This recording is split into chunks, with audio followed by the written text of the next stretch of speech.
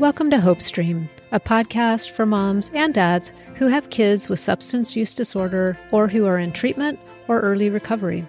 I'm Brenda Zane, fellow mom to a child who battled an addiction to drugs and who almost died from multiple fentanyl overdoses. So I see you and I feel your pain, and I created this space for people just like us. Hope Stream is a space where we focus on you, your health, sanity, and well-being. And I also bring expert resources to help you navigate this scary and confusing world of teen and young adult substance use. This is where you'll find your tribe, and I'm really glad to have you with me.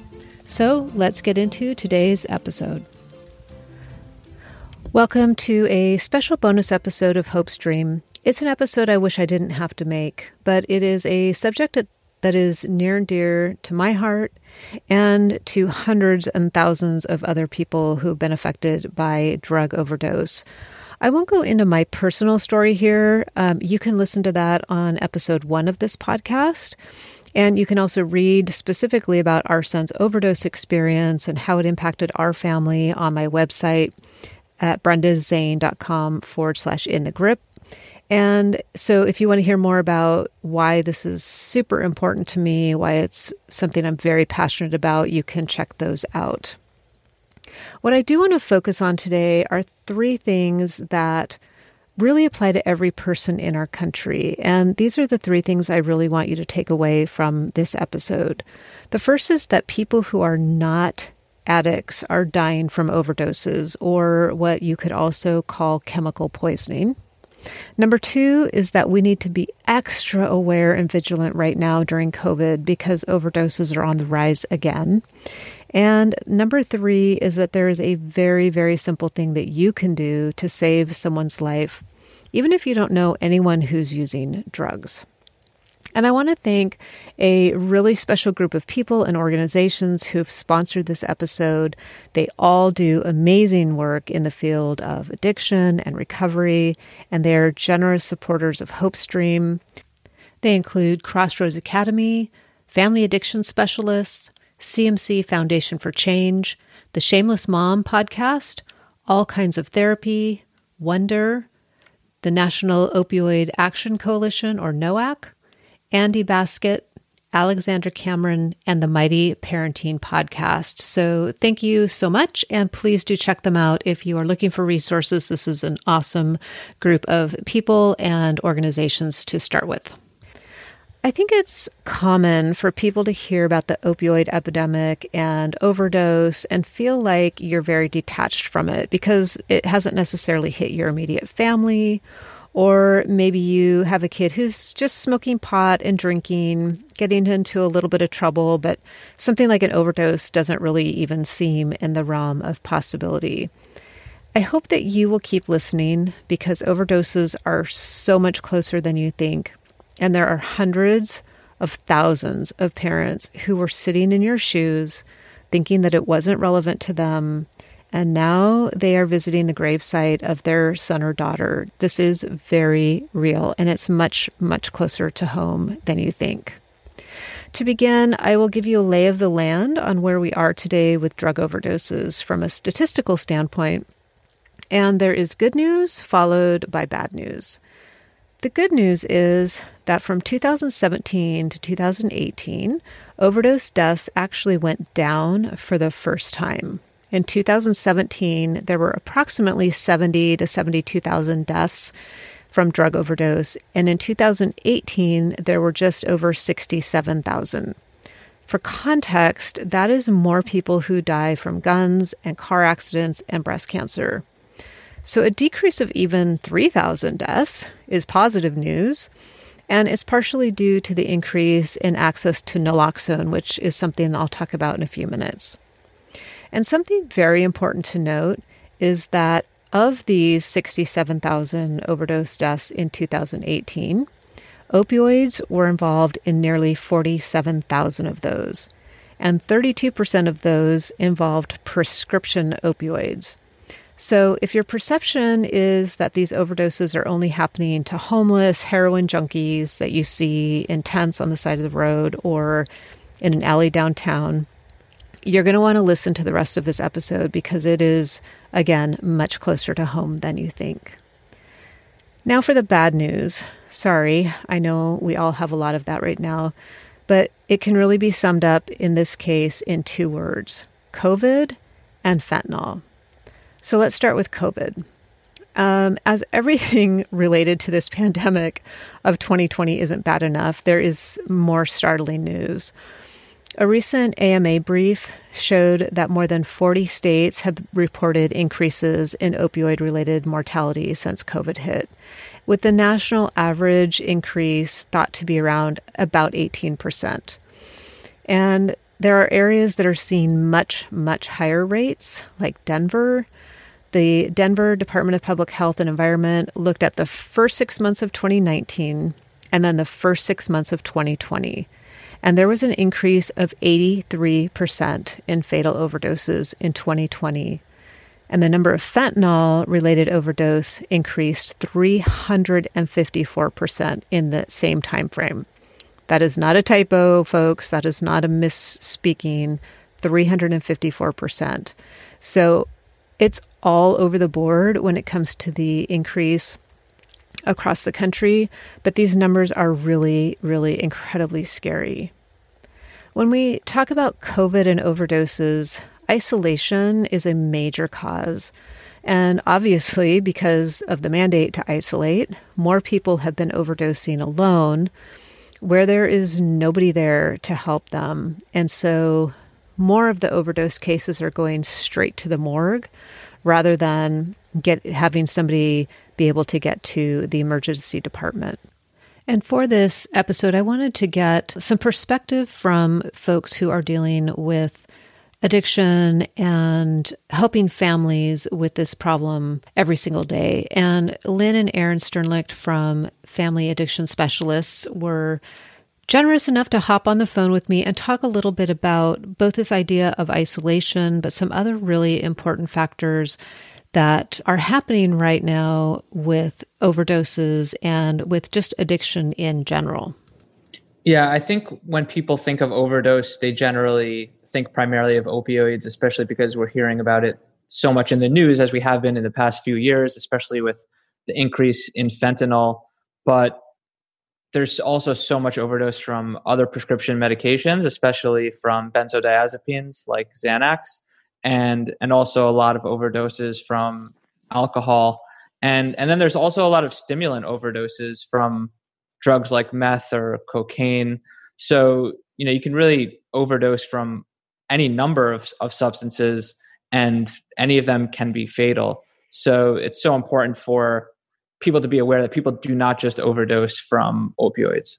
Yeah, I think that's a really good point, Aaron. And also, I think sometimes people are not aware of the combination. Every time you look on the bottle, it'll say don't take, with alcohol. But I think a lot of people ignore that.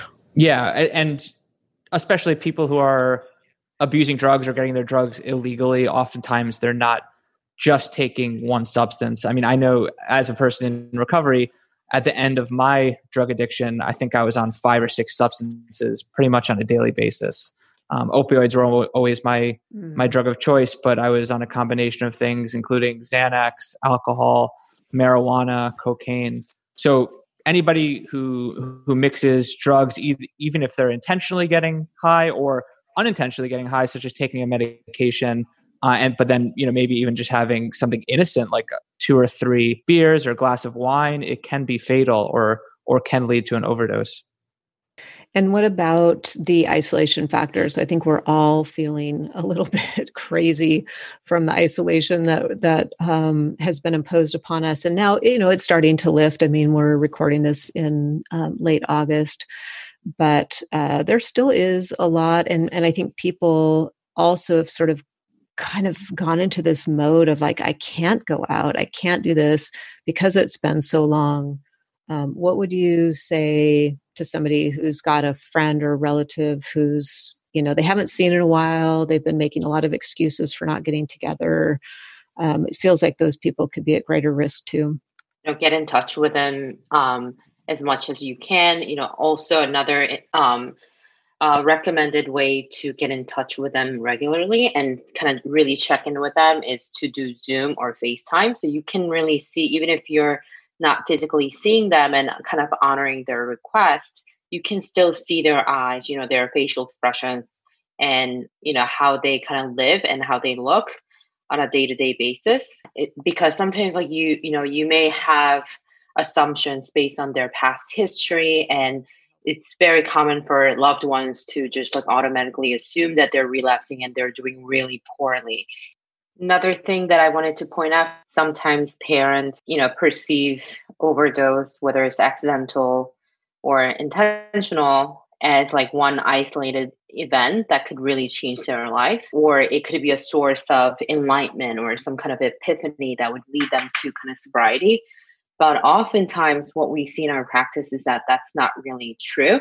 Overdoses, whether it's once or twice, hospitalizations, that alone really doesn't lead to a person wanting to get sober. Sometimes, they feel more powerful actually, or invincible. They have survived. Whereas parents, falsely hope that, oh, this was, the rock bottom that we were waiting for. And now, hopefully my son, daughter, or husband, or, see the light or try to get help after this incident. And that's usually not the case. Yeah, I think a lot of times people who are addicted to drugs are feeling so helpless and hopeless and are often either actively suicidal or passively suicidal, meaning that, and I can also speak for myself, that when I was at my lowest point, I didn't want to kill myself, but I also didn't really care what happened to me. So, if I got hit by a bus or overdosed, it kind of just would have put me out of my misery. And it wasn't on the forefront of my mind, on a day-to-day basis. But I say that to say that I think when people are in active addiction and they're feeling depressed and isolated and lonely, they might not necessarily care what happens to them. So an overdose wouldn't be something that necessarily scares them. Yeah, that's really hard. And what do you do about that, right? I don't know.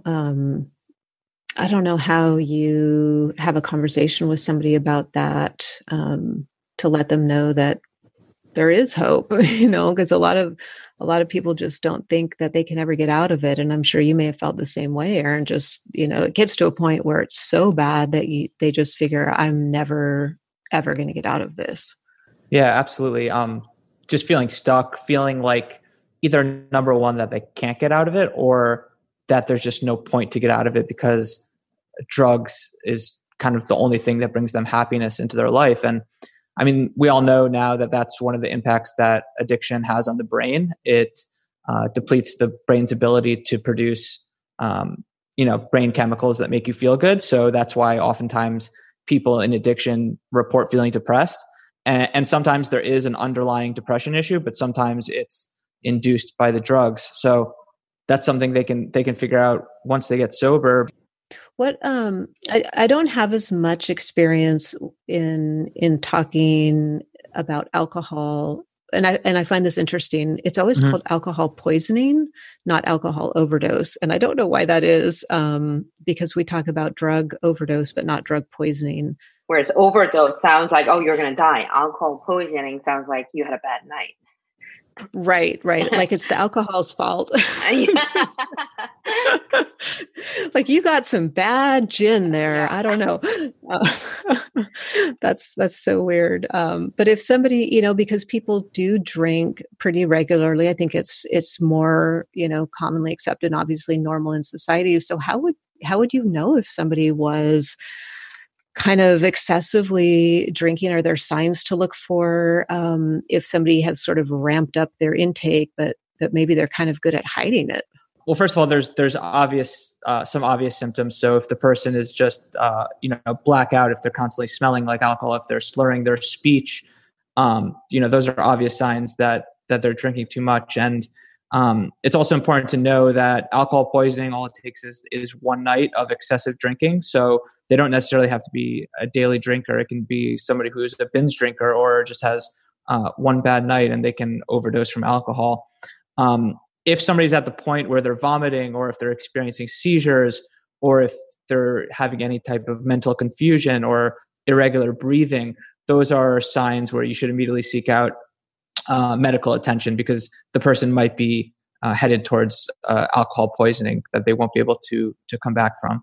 See so commonly in and out of my practice is that people casually drinking a glass of wine or two while taking antidepressant. And it became so normalized that, I felt a little bit off, or I felt extremely fatigued, or I couldn't really remember, I just passed out. But people kind of tend to minimize those symptoms, and those like 1 or 2 nights of, again, like bad nights or something was off.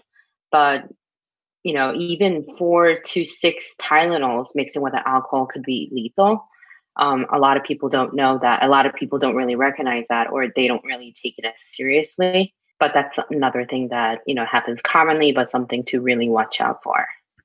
Right. And I have heard that, this kind of logically makes sense, that since COVID hit, that antidepressants have been prescribed more. And I don't have a percentage or anything, but that makes sense. And so if somebody is now newly taking, an antidepressant or something like a Xanax, or, something to help them sleep, that combination with alcohol, maybe they normally drink 2 or 3 glasses of wine a night. Now they're adding a new prescription, and that could be super, super dangerous as well. They also create, almost like an unexpected therapeutic effect. For example, they may feel really spontaneous, or they feel like, they could just pass out when they suffer from chronic insomnia or, physical pain. So they may accidentally kind of like that effects of, mixing medication with alcohol without fully knowing the long-term consequences. Anything else you guys want to throw out there that people need to know on this day? I'd say, since it is Overdose Awareness Day, if you suspect that your loved one has an issue with drugs or alcohol, seek out help immediately, because stopping the problem earlier is much easier than trying to stop the problem later. So, do whatever you can to reach out for help, because otherwise it's, you can hold on to a lot of regrets and self-blame if anything were to happen to that person and you did not attempt to do something. So if it means having a hard conversation with them or doing whatever is necessary to make them realize that you care for them, you love them, and you're concerned about them. It's one of those things where I think a lot of times people don't believe that something like an overdose is in the realm of possibility for them or their family or their friends. And I've talked to, and I'm sure you guys have too, you've talked to enough families and enough people who say that, like, it could have never happened to our family, and it did. And so that, I think, is what we're all trying to avoid and to make people aware of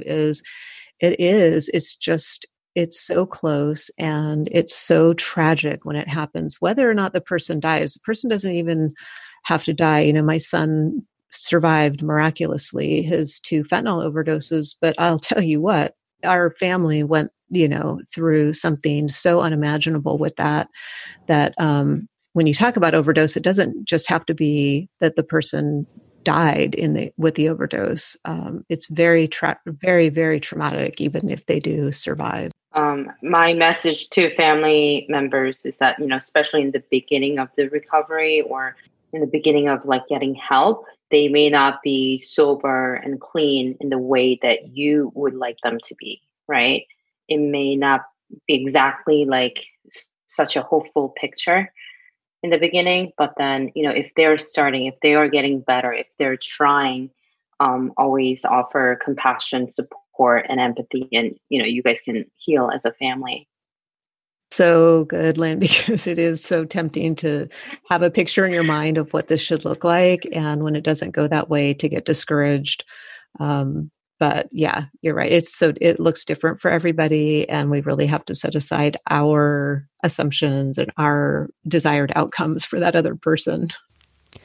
Well, I want to move on now, and I really could talk with Lynn and Aaron all day because there's just so much information that they see in their practice.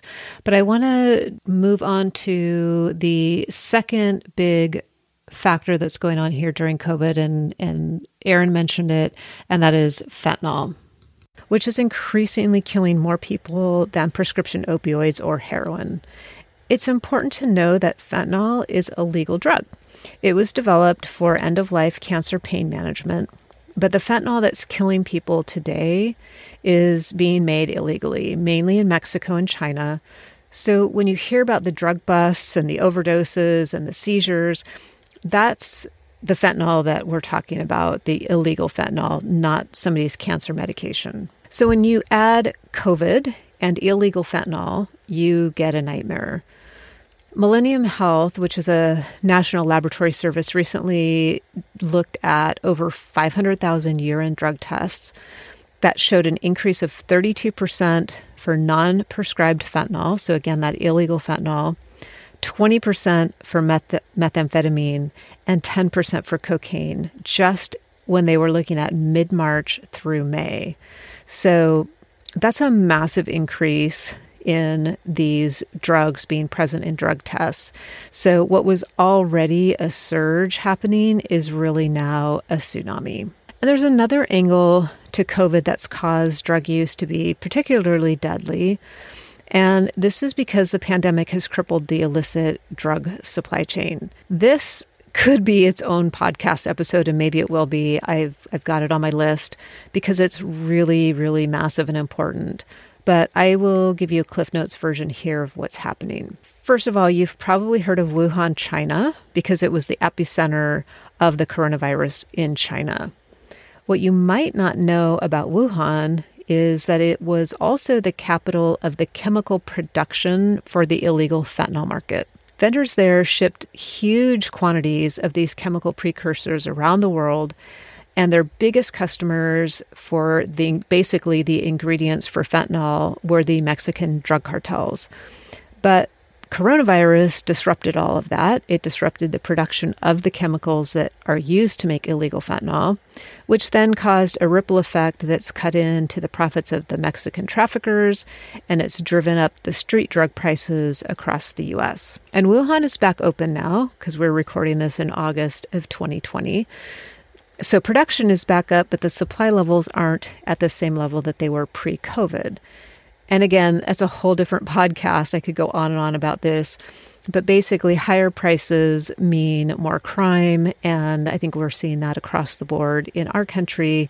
So I'll leave it at that for now. But that is one of the big reasons that we've got such a disruption here in the U.S. with overdoses. In addition to those chemical precursors being cut off, that supply being cut off in Wuhan, the borders to and from Mexico and Canada have also been closed since March of 2020.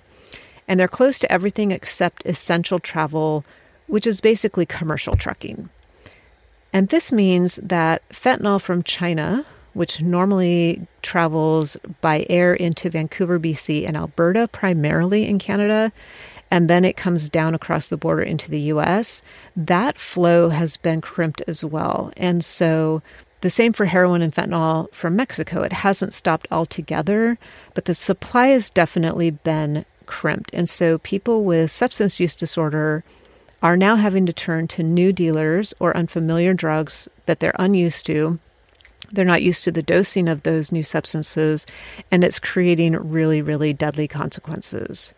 And one of the new drugs that are showing up recently in the U.S. in overdose reports is isotonitazine. I'm probably butchering that. So if you're a medical professional, maybe you could let me know how to say that. But the street name is ISO, I-S-O. And it has just, as of August 2020, been classified as a Schedule I narcotic with the DEA. It's a synthetic opioid. It has no approved medical use. It's not an approved pharmaceutical product, and it's not approved for any medical use anywhere in the world. So it is kind of what's called online and on the street a research drug, even though it's not really being used in any official research. And evidence from the overdose cases suggests that people are using ISO as a replacement to heroin or other opioids, and they're either doing this knowingly or unknowingly. And if you go to the show notes, there's an image there of what these ISO pills look like.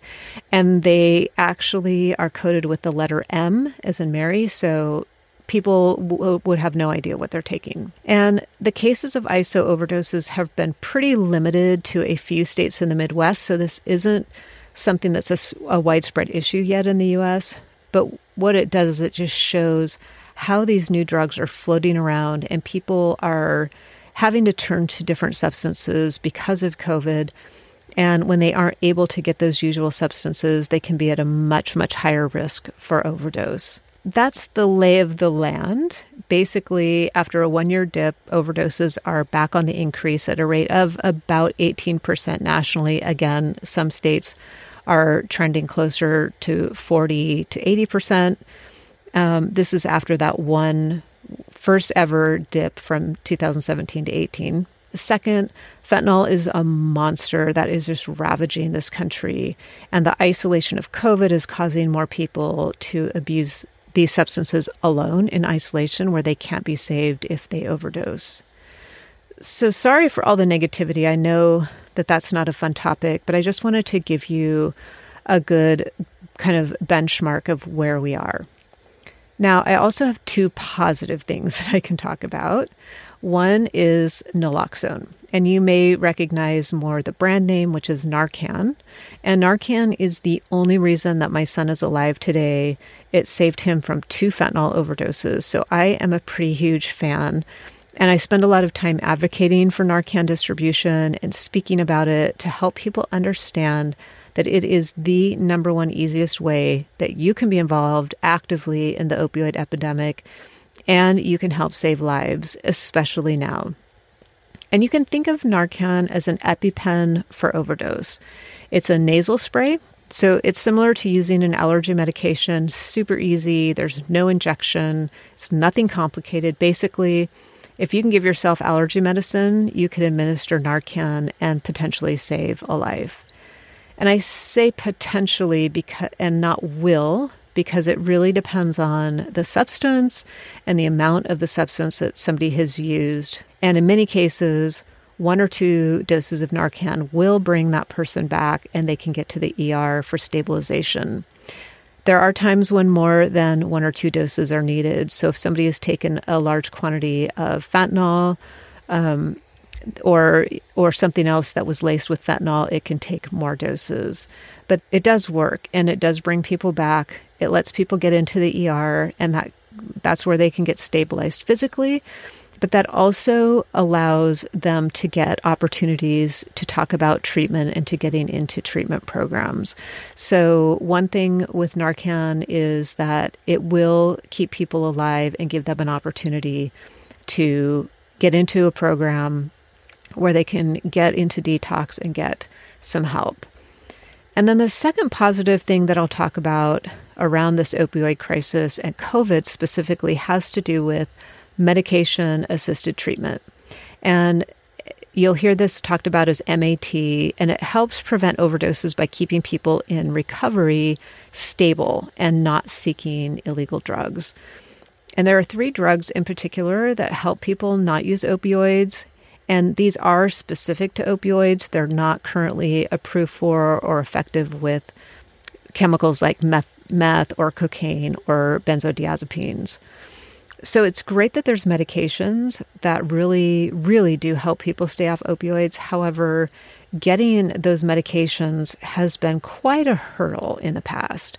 And people have to go into a clinic daily in the case of methadone, or to a doctor's office to get Suboxone or naltrexone. And that's the brand name for naltrexone is Vivitrol. So there has been quite a bit of a hurdle for people to get these medications, which of course we don't want. If somebody is wanting to get medication to stay off of opioids, we want to make it as easy as possible. So of course, with the challenges of COVID, it's made it almost impossible for people to get that medication or for them to get it in a safe way. So not having to wait in line with 50 other people shoulder to shoulder to get a methadone dose.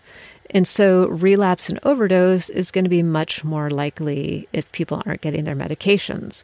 So the good news here is that finally, SAMHSA, which is the Substance Abuse and Mental Health Services Administration, and the DEA, they have provided increased flexibility now for providing these medications so that people can actually take doses home, where in the past they weren't able to, or they can fill a prescription for more doses than they've previously been able to. Because a lot of times people are having to drive and travel an hour, 2 hours or more to a doctor to get their medication, which is not realistic if you're dealing with isolation, if you're dealing with quarantine. It just doesn't work. So this is really a life-saving change that many people in the treatment field have been pushing for years. It's something that has just been one of those really challenging things. And so even though it took a pandemic to make it happen, it's a really positive thing. It's also really important to talk about common times when people experience an overdose. And one of these times is when people are just out of jail or just coming out of a treatment program. And that sounds a little odd, but the reason is because when you've been in jail or if you've been in a treatment program, your tolerance level has gone way down. And it's very common for when people get out to want to just use once, to just try it one more time. And if they do that and they use the same amount that they did when they went into treatment or went into jail, that level of the substance can be fatal. And this is so common to see people within 24 hours of release from incarceration or from a treatment program, they will be in the emergency department with an overdose. So this is really important to be aware of. If you have a friend or a family member in that situation, really take note of where they are, what they're doing. Make sure you absolutely have Narcan in the house or that they are carrying it themselves, because it could definitely be a lifesaver. And another time when people are more susceptible to an overdose is when they try a new drug. And this happens when, let's say, somebody's been using prescription opioids, they've become dependent on those opioids, and then they are transitioning because they can't afford or they can't have access to those prescription pills anymore. They're turning to a street dealer to get either illicit opioids or potentially heroin or fentanyl. And they just don't know how much their body can handle of those substances. And especially in the case of fentanyl, you don't know how much is in the pills that you're taking or whatever you're getting. And then another time when people are very unexpectedly overdosing is when they're new users or when they're experimenting. These tend to be young teens who are partying, they're taking pills along with alcohol, and that is a truly deadly combination. At these parties that these younger tween and teens are going to, there may be a big bowl of pills, and the kids just grab a few and see what happens. Honestly, it's just Russian roulette, and so many teens in this situation end up taking these pills at a party, drinking alcohol, they fall asleep either at the party or they come home, and then they don't wake up the next morning. And that is such a tragedy. So these are things to be really, really aware of. And teens. So let's talk about that for a minute, because I know many of my listeners are the parents of teens and you're worried about your kids kind of venturing into this world. In 2018, we lost 4,663 young people between the age of 15 to 24 to overdose. So think about that. That is like every single kid in a large high school dropping dead in 1 year. That is just a staggering number of young people. And the overdoses that we're talking about here, out of those 4,663, include opioids, but they also include cocaine, heroin, meth, benzodiazepines, and antidepressants. But almost 60% of those include fentanyl. So 3,618 of those overdoses included fentanyl. So these kids are getting fentanyl more than half of the time that they're taking a substance and overdosing. And sometimes they may know that they're getting it, but most of the time they don't. And there are two things here that I want to be really, really clear about. The first is that you must talk to your kids about fentanyl. They won't know that they're getting it. And, young kids and young adults who are not addicted to anything are dying because of fentanyl. So they're experimenting. It could be their very first time ever taking a pill in their life. So this is not the time to be timid or to avoid the dreaded, air quote, drug conversation. That's just not an option anymore. So you need to let them know that this is also not just an oxy thing. So some kids think, oh, this is just an oxy thing. Oxy is, sometimes cut with fentanyl, and that is not the case. So kids are also overdosing on Xanax and other things that are laced with fentanyl. And I guess I'd have you think about it this way. If you're uncomfortable with this conversation, think of how uncomfortable it's going to be if you find your son or your daughter in their bed and you can't wake them up. This happens all the time. I'm really not being alarmist here. This is very, very real. The second thing that I want to be really clear about is that you need to get to your pharmacy and get some Narcan. And you may be saying, I don't even know anybody who does drugs. I'm just listening to this because I, thought it was kind of interesting. But you still need to carry Narcan because it's really the one thing that you can do that is going to save a person's life. And even if you don't know a single person who's using these drugs, you might be walking down the street and see somebody who's not breathing. It's not uncommon to be walking down the street and see somebody sort of slumped over at a bus stop or, on the sidewalk in an urban place. There's another very common place where people overdose that you might encounter them just in your everyday life, and that's in the bathroom of either a fast food restaurant or a grocery store or a library.